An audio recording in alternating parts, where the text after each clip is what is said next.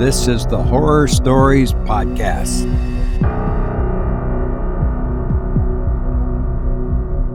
Hello, you marvelous person.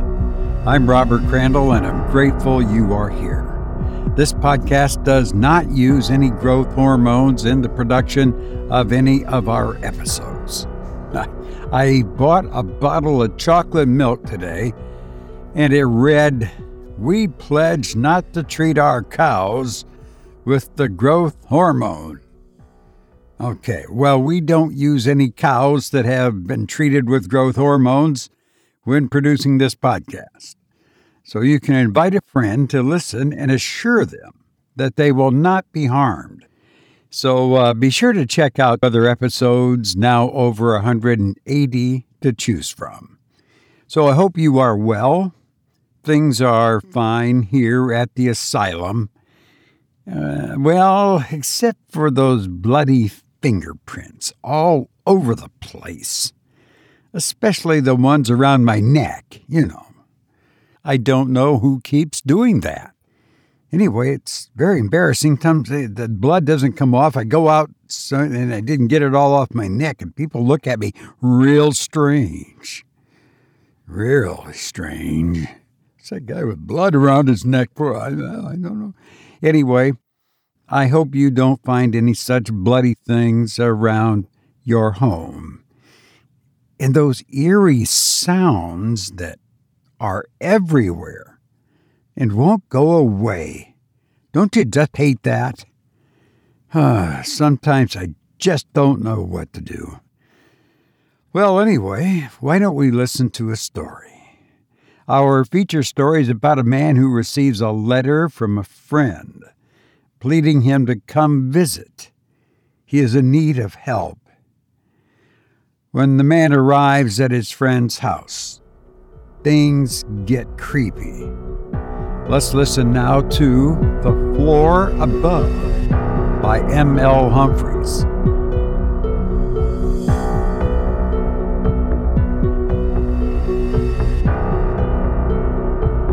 September 17th, 1922. I sat down to breakfast this morning with a good appetite. The heat seemed over, and a cool wind blew in from my garden, where the chrysanthemums were already budding. The sunshine streamed into the room and fell pleasantly on Mrs. O'Brien's broad face as she brought in the eggs and coffee. For a supposedly lonely old bachelor, the world seemed to me a pretty good place. I was buttering my third set of waffles when the housekeeper again appeared, this time with the mail. I glanced carelessly at the 3 or 4 letters beside my plate. One of them bore a strangely familiar handwriting. I gazed at it a minute, then seized it with a beating heart. Tears almost came into my eyes. There was no doubt about it. It was Arthur Barker's handwriting, shaky and changed, to be sure, but 10 years have passed since I have seen Arthur, or rather, since his mysterious disappearance. For 10 years I have not heard a word from him. His people know no more than I what has become of him, and long ago we gave him up for dead. He vanished without leaving a trace behind him. It seemed to me, too, that with him vanished the last shreds of my youth. For Arthur was my dearest friend in that happy time.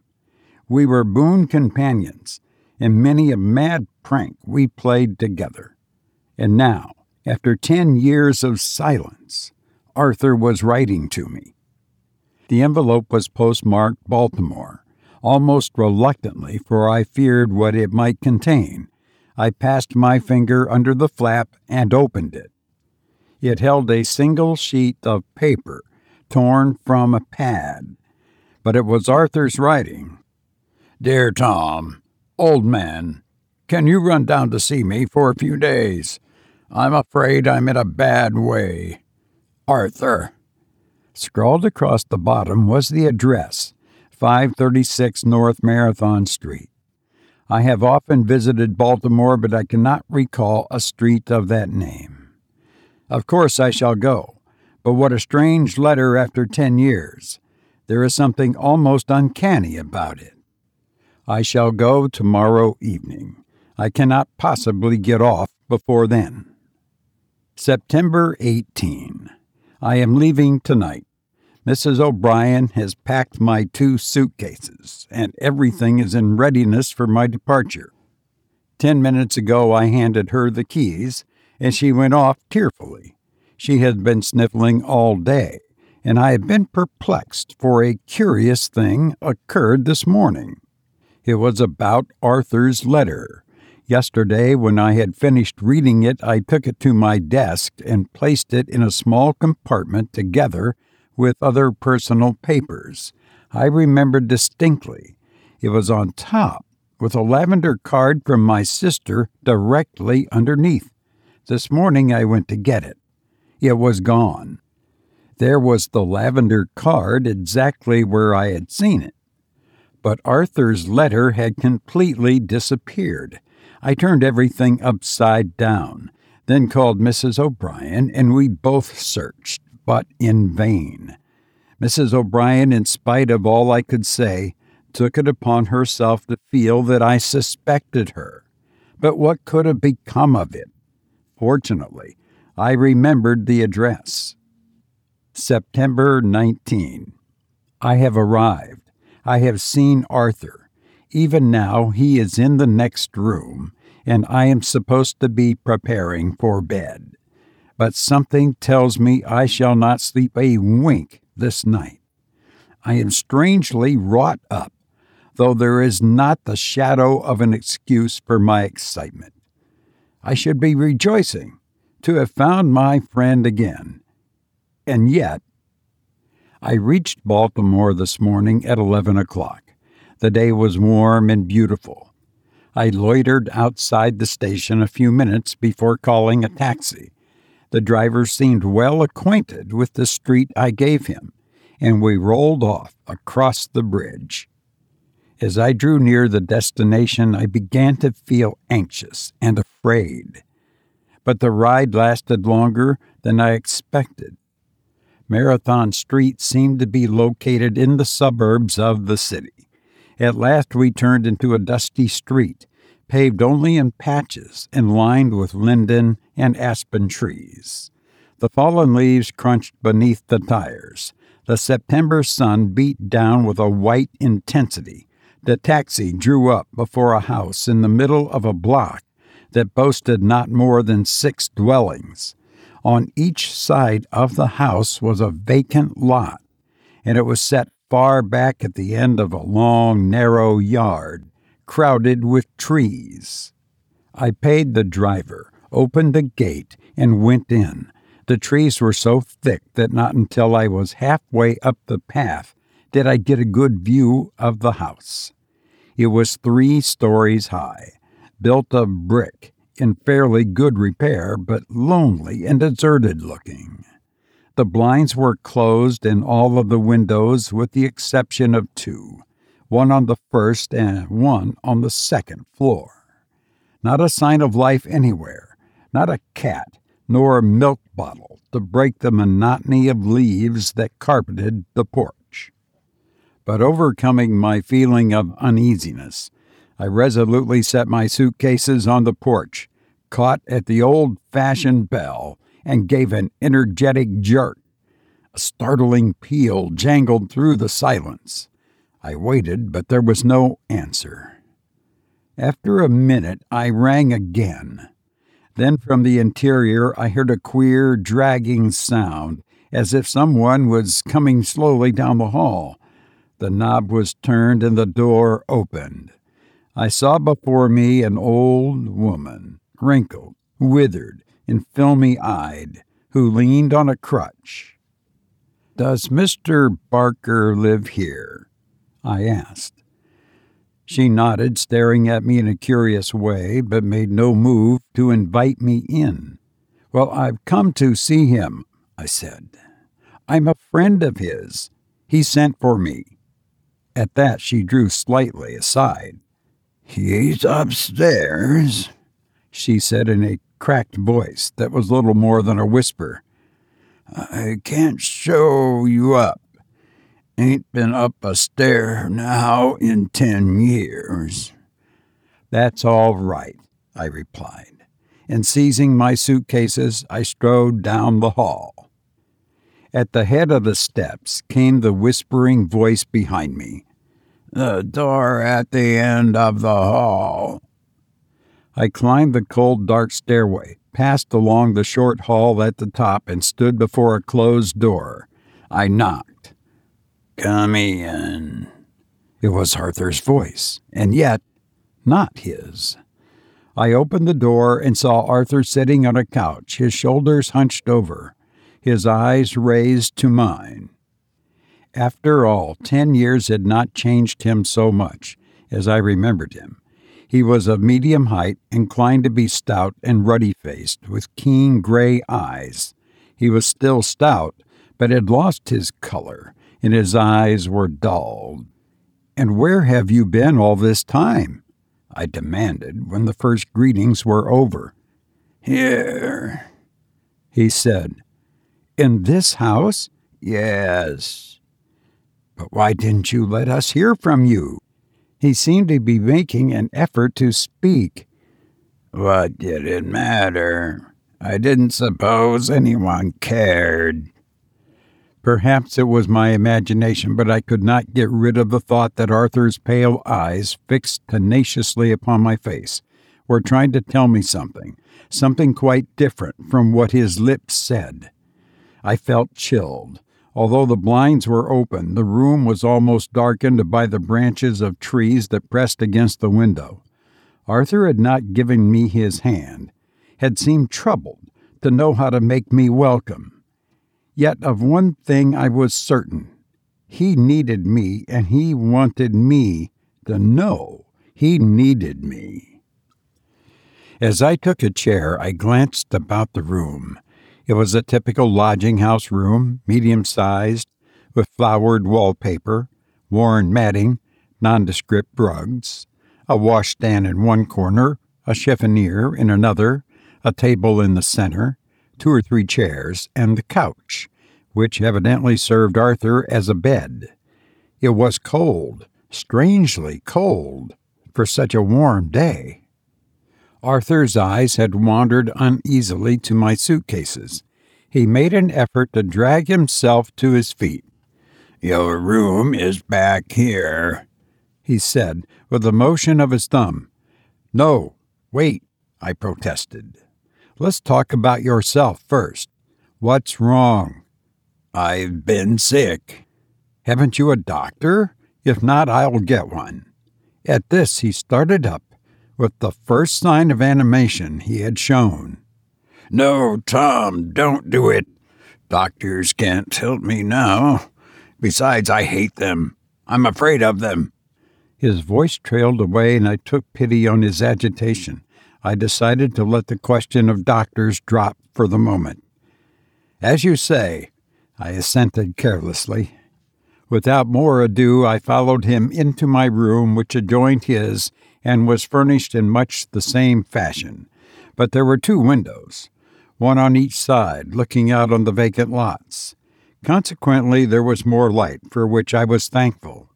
In a far corner, I noticed a door, heavily bolted. "There's one more room," said Arthur, as I deposited my belongings. "One that you'll like, but we'll have to go through the bathroom." Groping our way through the musty bathroom, in which a tiny jet of gas was flickering, we stepped into a large, almost luxurious chamber.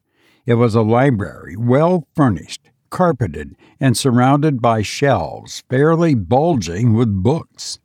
But for the chilliness and bad light, it was perfect. As I moved about, Arthur followed me with his eyes. "There are some rare works on botany." I had already discovered them, a set of books that I would have given much to own. I could not contain my joy. "You won't be so bored browsing around in here." In spite of my preoccupation, I pricked up my ears. In that monotonous voice there was no sympathy with my joy. It was cold and tired. When I had satisfied my curiosity, we returned to the front room, and Arthur flung himself, or rather fell, upon the couch. It was nearly 5 o'clock and quite dark. As I lighted the gas, I heard a sound below us, as if somebody thumping on the wall. "That's the old woman," Arthur explained. "She cooks my meals, but she's too lame to bring them up." He made a feeble attempt at rising, but I saw he was worn out. "Don't stir," I warned him. "I'll bring up your food tonight." To my surprise, I found the dinner appetizing and well cooked, and in spite of the fact that I did not like the looks of the old woman, I ate with relish. Arthur barely touched a few spoonfuls of soup to his lips and absently crumbled some bread in his plate. Directly I carried off the dishes. He wrapped his reddish-brown dressing gown about him, stretched out at full length on the couch, and asked me to turn out the gas. When I had complied with his request, I again heard this weak voice asking if I had everything I needed. "Everything," I assured him, and there was unbroken silence. I went to my room, finally, closed the door, and here I am, sitting restlessly between two back windows that look out on the vacant lots. I have unpacked my clothes and turned down the bed, but I cannot make up my mind to retire. If the truth be told, I hate to put out the light. There is something disturbing in the way the dry leaves tap on the panes, and my heart is sad when I think of Arthur. I have found my old friend, but he is no longer my old friend. Why does he fix his pale eyes so strangely upon my face? What does he wish to tell me? But these are morbid thoughts. I will put them out of my head. I will go to bed and get a good night's rest. And tomorrow I will wake up finding everything right and as it should be. September 26. I have been here a week today and have settled down to this queer existence as if I had never known another. The day after my arrival, I discovered that the third volume of the botanical series was done in Latin, which I have set myself the task of translating. It is absorbing work, and when I have buried myself in one of the deep chairs by the library table, the hours fly fast. For health's sake, I force myself to walk a few miles every day. I've tried to prevail on Arthur to do likewise. But he, who used to be so active, now refuses to budge from the house. No wonder he is literally blue. For it is a fact that his complexion and the shadows about his eyes and temples are decidedly blue. What does he do with himself all day? Whenever I enter his room, he is lying on the couch, a book beside him, which he never reads. He does not seem to suffer pain, for he never complains. After several ineffectual attempts to get medical aid for him, I have given up mentioning the subject of a doctor. I feel that his trouble is more mental than physical.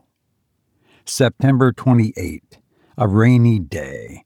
It's been coming down in floods since dawn, and I got a queer turn this afternoon.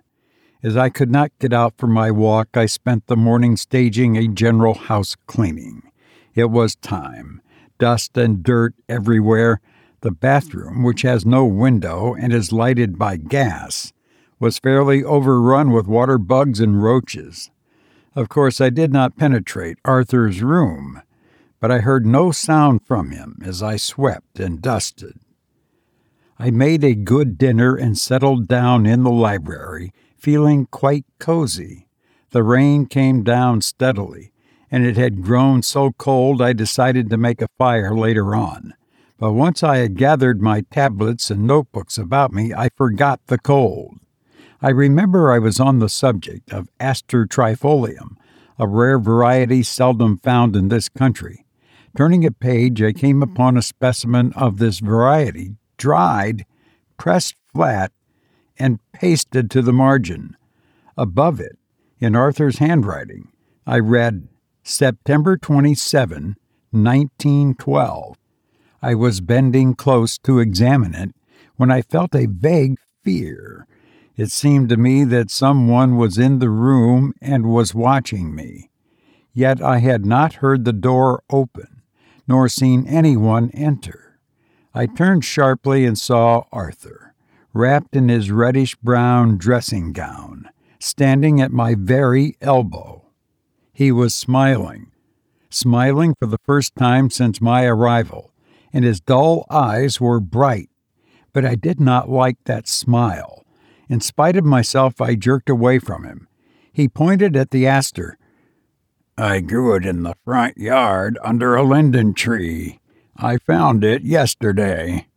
Yesterday? I shouted, my nerves on edge. Good Lord, man, look! It was 10 years ago. The smile faded from his face.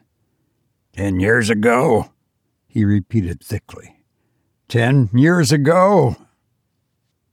5 o'clock. Dusk is falling. Oh, God, what has come over me? Am I the same man that went out of this house 3 hours ago? And what has happened? I had a splendid walk and was striding homeward in a fine glow. But as I turned the corner and came in sight of the house, it was as if I looked at death itself. I could hardly drag myself up the stairs, and when I peered into the shadowy chamber, I saw the man hunched up on the couch, with his eyes fixed intently on my face. I could have screamed like a woman. I wanted to fly, to rush out into the clear, cold air and run, to run and never come back. But I controlled myself, forced my feet to carry me to my room. There is a weight of hopelessness at my heart.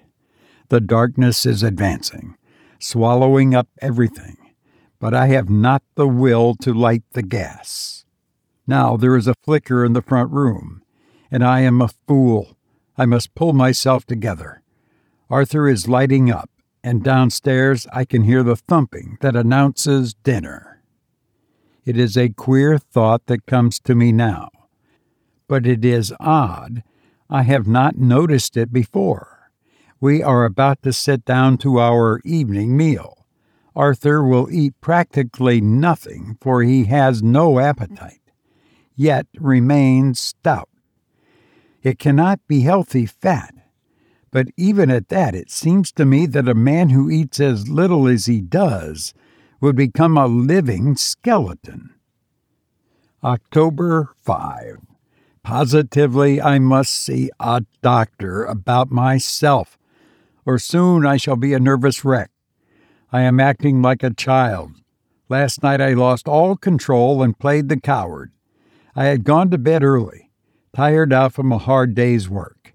It was raining again, and as I lie in bed, I watched the little rivulets trickling down the panes. Lulled by the sighing of the wind among the leaves, I fell asleep. I awoke, how long afterward I cannot say, to feel a cold hand laid upon my arm. For a moment I lay paralyzed with terror. I would have cried aloud, but I had no voice. At last I managed to sit up, to shake the hand off. I reached for the matches and lighted the gas. It was Arthur, who stood by my bed. Arthur, wrapped in his eternal reddish-brown dressing gown. I was excited. His blue face had a yellow tinge, and his eyes gleamed in the light. "Listen," he whispered. I listened but heard nothing. "Do you hear it?" He gasped, and he pointed upward. "Upstairs?" I stammered. "Is there somebody upstairs?" I strained my ears, and at last I fancied I could hear a fugitive sound like the light tapping of footsteps. "It must be somebody walking about up there," I suggested. No, he cried in a sharp, rasping voice. no, it is nobody walking about up there. And he fled into his room. For a long time I lay trembling, afraid to move. But at last, fearing for Arthur, I got up and crept to his door. He was lying on the couch with his face in the moonlight, apparently asleep. October 6. I had a talk with Arthur today. Yesterday I could not bring myself to speak of the previous night's happening, but all of this nonsense must be cleared away. We were in the library. A fire was burning in the grate, and Arthur had his feet on the fender. The slippers he wears are as objectionable to me as his dressing gown. They are felt slippers, old and worn and frayed around the edges as if they had been gnawed by rats. I cannot imagine why he does not get a new pair. "Say, old man," I began abruptly, "do you own this house?" He nodded. "Don't you rent any of it?" "Downstairs to Mrs. Harlan." "But upstairs?" He hesitated, then shook his head. "No, it's inconvenient. There's only a peculiar way to get upstairs." I was struck by this. "By Jove, you're right. Where's the staircase?" He looked me full in the eyes. "Don't you remember seeing a bolted door in the corner of your room? The staircase runs from that door." I did remember it, and somehow the memory made me uncomfortable. I said no more and decided not to refer to what had happened that night. It occurred to me that Arthur might have been walking in his sleep. October 8. When I went for my walk on Tuesday, I dropped in and saw Dr. Lorraine, who is an old friend. He expressed some surprise at my run-down condition and wrote me a prescription. I'm planning to go home next week.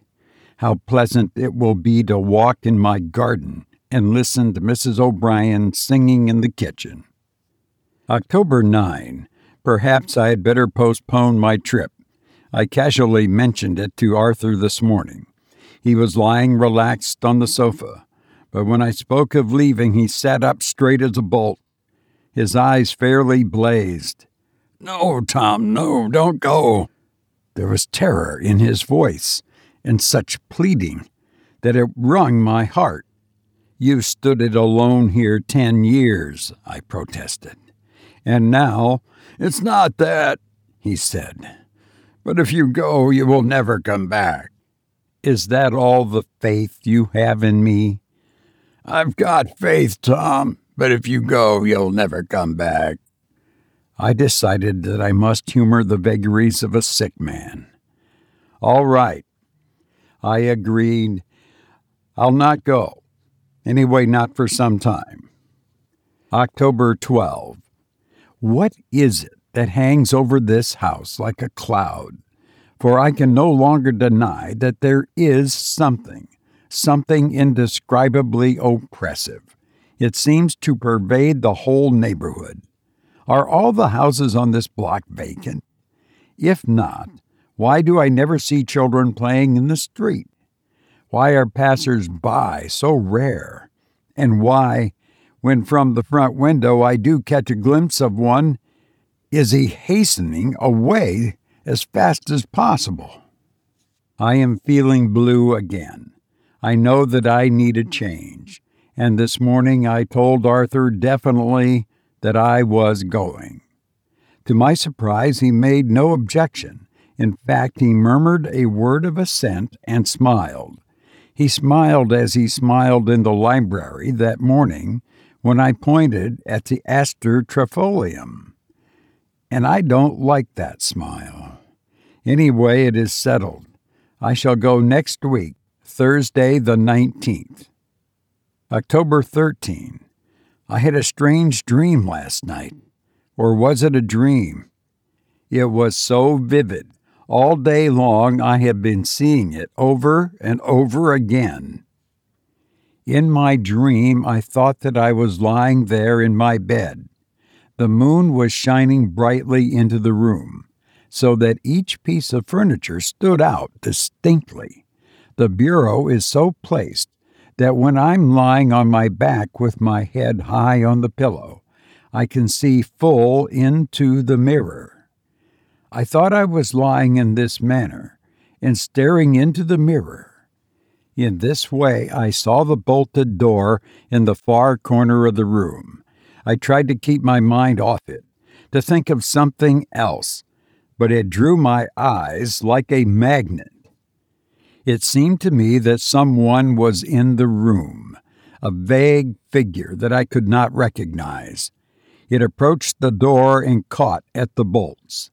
It dragged at them and struggled, but in vain. They would not give way.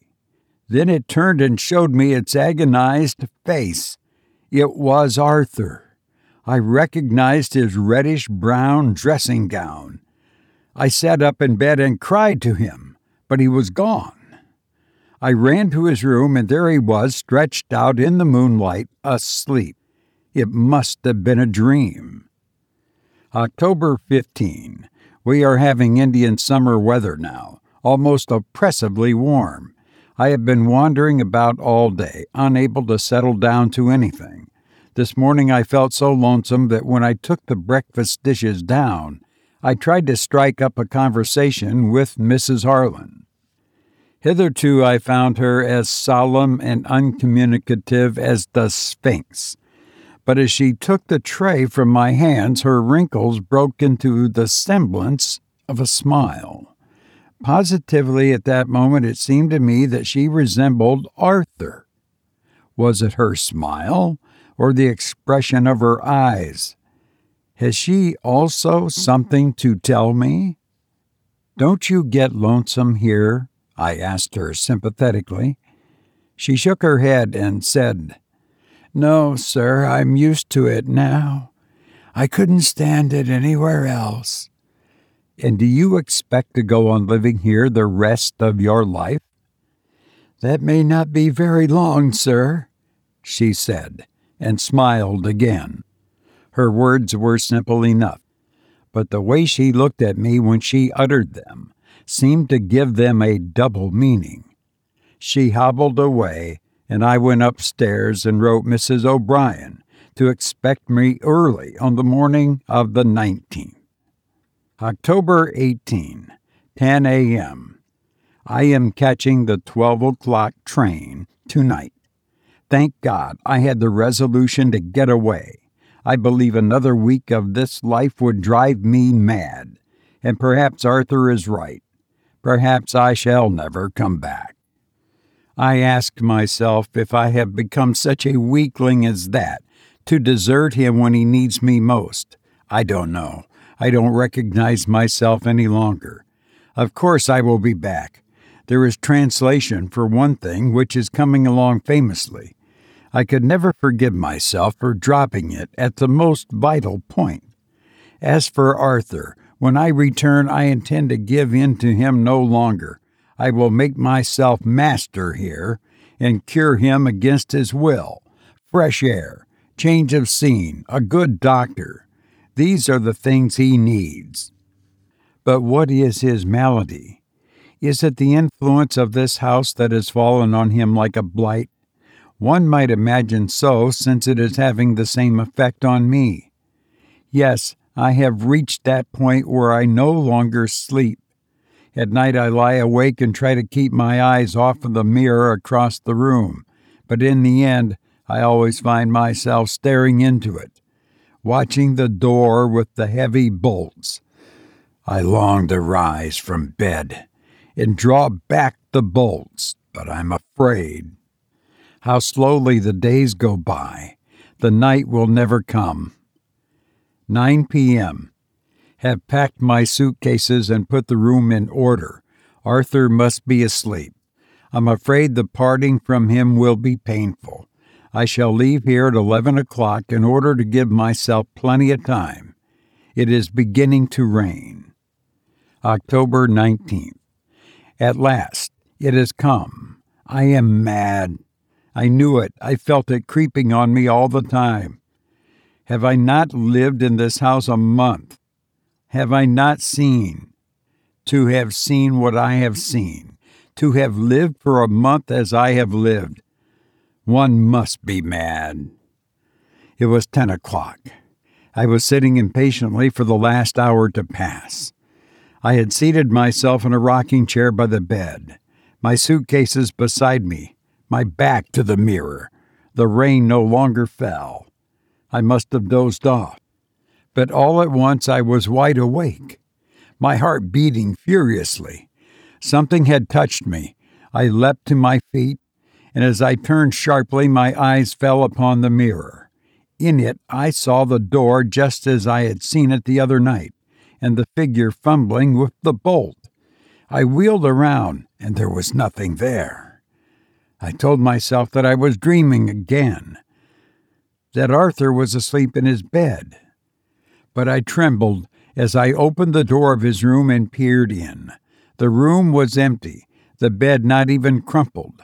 Lighting a match, I groped my way through the bathroom into the library. The moon had come from under a cloud and was pouring in a silvery flood through the windows, but Arthur was not there. I stumbled back into my room.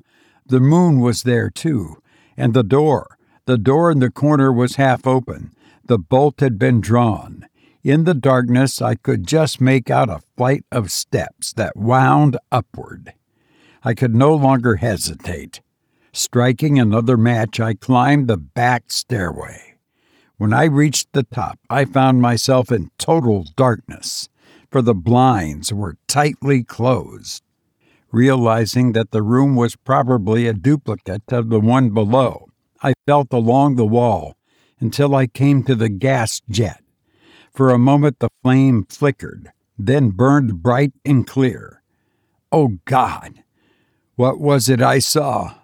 A table thick with dust, and something wrapped in a reddish-brown dressing gown that sat with its elbows propped upon it. How long had it been sitting there, that it had grown more dry than the dust upon the table? For how many thousands of days and nights had the flesh rotted from the grinning skull? Its bony fingers still clutched to a pencil. In front of it lay a sheet of scratched paper, yellow with age. With trembling fingers I brushed away the dust. It was dated October 19th, 1912. It read, "Dear Tom, old man, can you run down to see me for a few days? I'm afraid I'm in a bad way."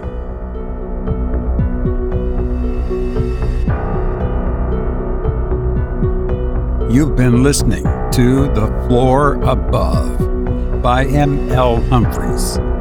William Harvey once said, "There is a lust in man no charm can tame, of loudly publishing his neighbor's shame. On eagle wings immortal scandals fly, while virtuous actions are born and die." I've enjoyed being with you, but now I must go. But I hope to be with you again soon. Please be well, and thank you for listening to me.